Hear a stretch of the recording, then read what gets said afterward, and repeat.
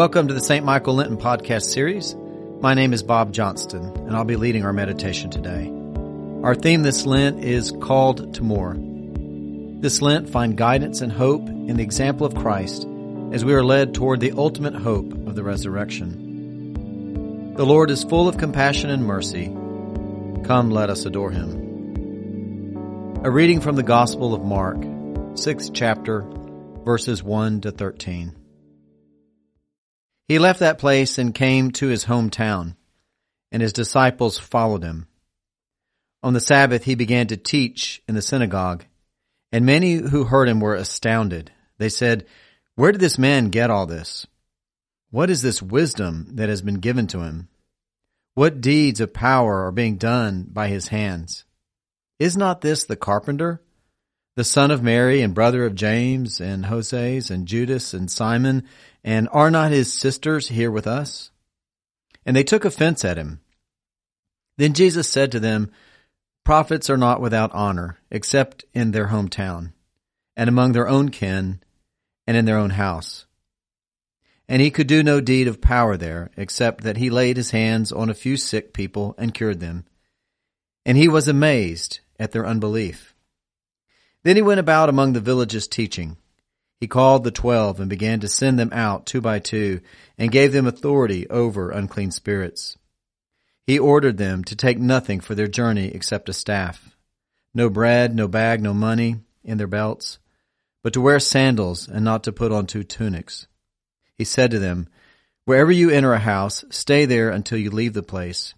If any place will not welcome you, and they refuse to hear you, as you leave, shake off the dust that is on your feet as a testimony against them." So they went out and proclaimed that all should repent. They cast out many demons and anointed with oil many who were sick and cured them. Here ends the reading. There are 2 distinct but related parts of today's reading. First, Jesus is rejected in his hometown, and second, he sends his disciples out and warns them of rejection, and they ultimately do well. I want to pack it just a bit and give some things to ponder as we reflect on our Lenten theme of Called to More.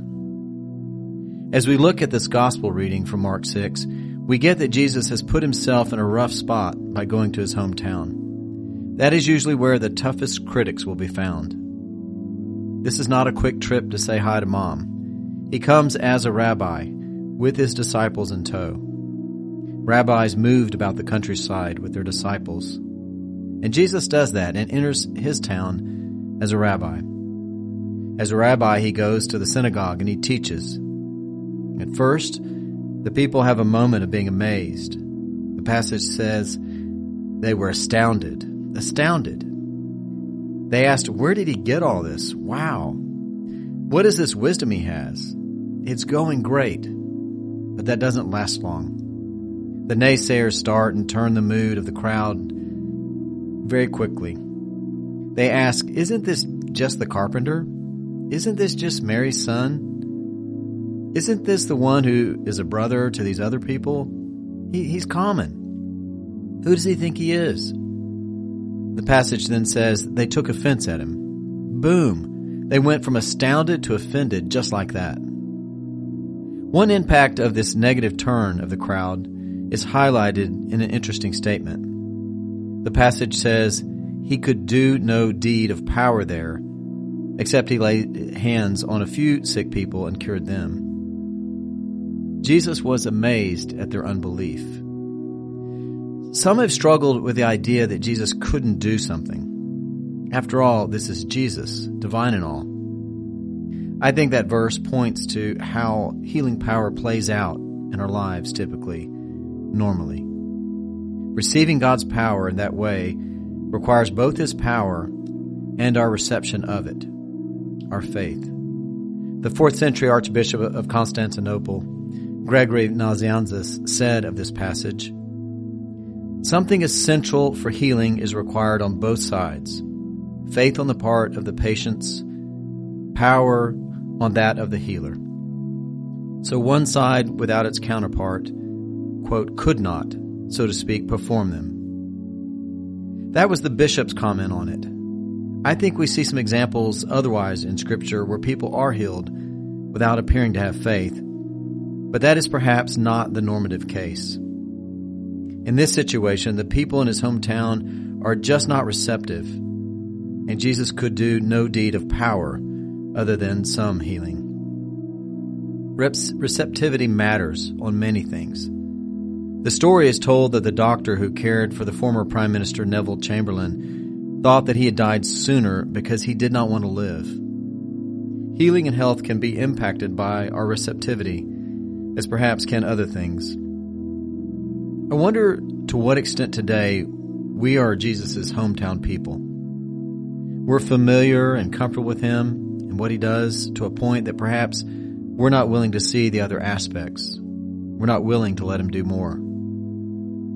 I worked at a church in London for a year where more than half of the congregation was made up of completely new adult Christians, people who went from pagan to Christian. And one of the interesting things about ministering to such a group of believers is that they were not going to allow hometown thinking to limit them. If the Bible talked about some spiritual gift, they expected it and wanted to know why most churches were not doing it. It was a great challenge to me to realize how closed I had been on certain things. So let me ask you this. What limitations do we place on Jesus today as his hometown team? Staying with our theme this Lent, maybe being called to more means thinking how we have limited Jesus.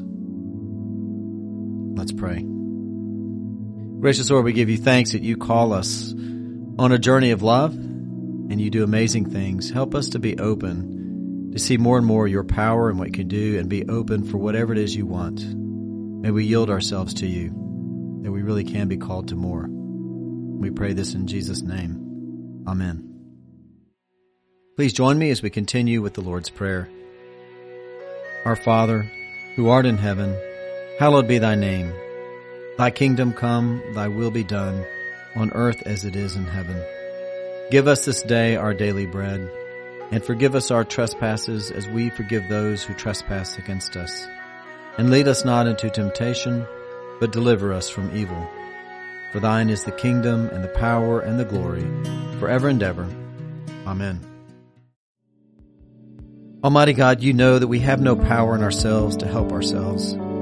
Keep us both outwardly in our bodies and inwardly in our souls, that we may be defended from all adversities which may happen to the body, and from all evil thoughts which may assault and hurt the soul. Through Jesus Christ our Lord, who lives and reigns with you in the Holy Spirit, one God, forever and ever. Amen.